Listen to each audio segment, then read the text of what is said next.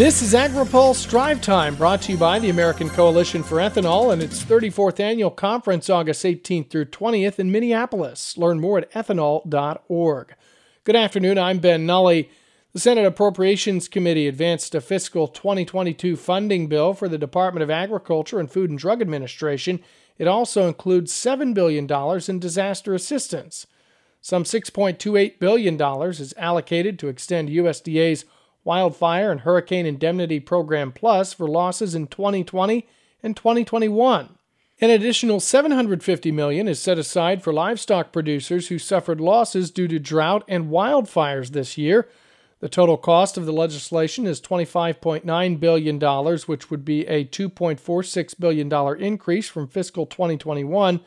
The committee also approved $8.9 billion for the Army Corps of Engineers budget, a $1.1 billion increase over fiscal year 2021.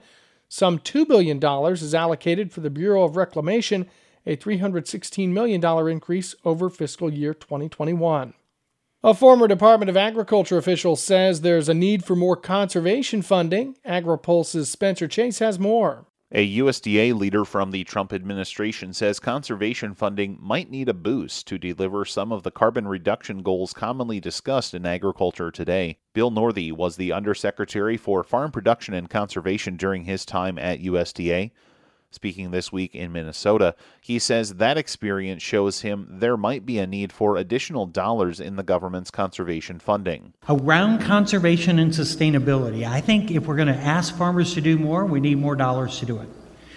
There is some effort to try and get some more dollars now for some of the conservation that could go to baseline and try and get some more things done. Senate Ag Committee Chair Debbie Stabenow is pushing for an additional $50 billion in conservation funding and could pursue it through an upcoming budget reconciliation package Senate Democrats are expected to pursue following consideration of the bipartisan infrastructure bill. Northey says the practices are there but need fiscal support. We need to do all the things we're doing right now around conservation, but if we're going to do some carbon and other sustainability efforts in addition to that, we need more money, we need more baseline to do that.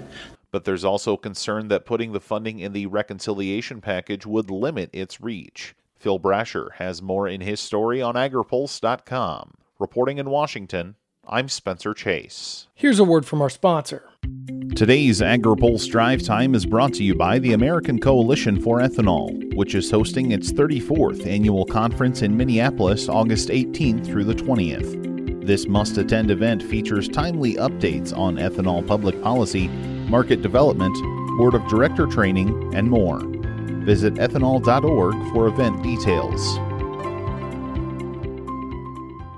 Cattle producers are underscoring the need for connectivity as the Senate debates the bipartisan infrastructure bill.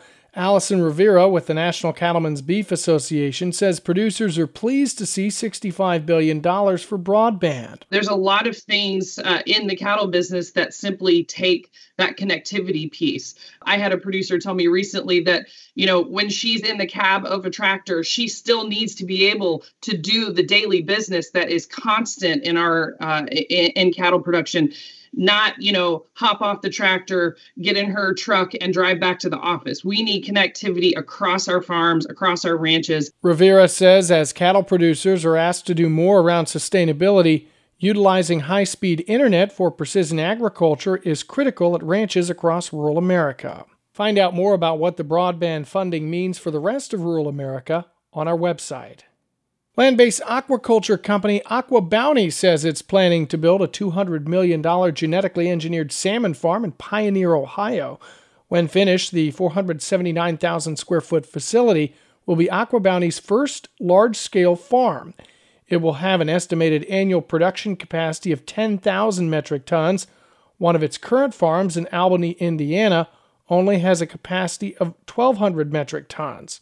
The company has modified a single part of the salmon DNA that causes salmon to grow faster in early development. The FDA approved the sale of the product in 2019, and the company said in May it had received purchase orders for 5 tons of its salmon. Read more of Noah Wick's story as well as the latest agriculture, trade, environment, and regulatory news at agripulse.com. In Washington, I'm Ben Nulley.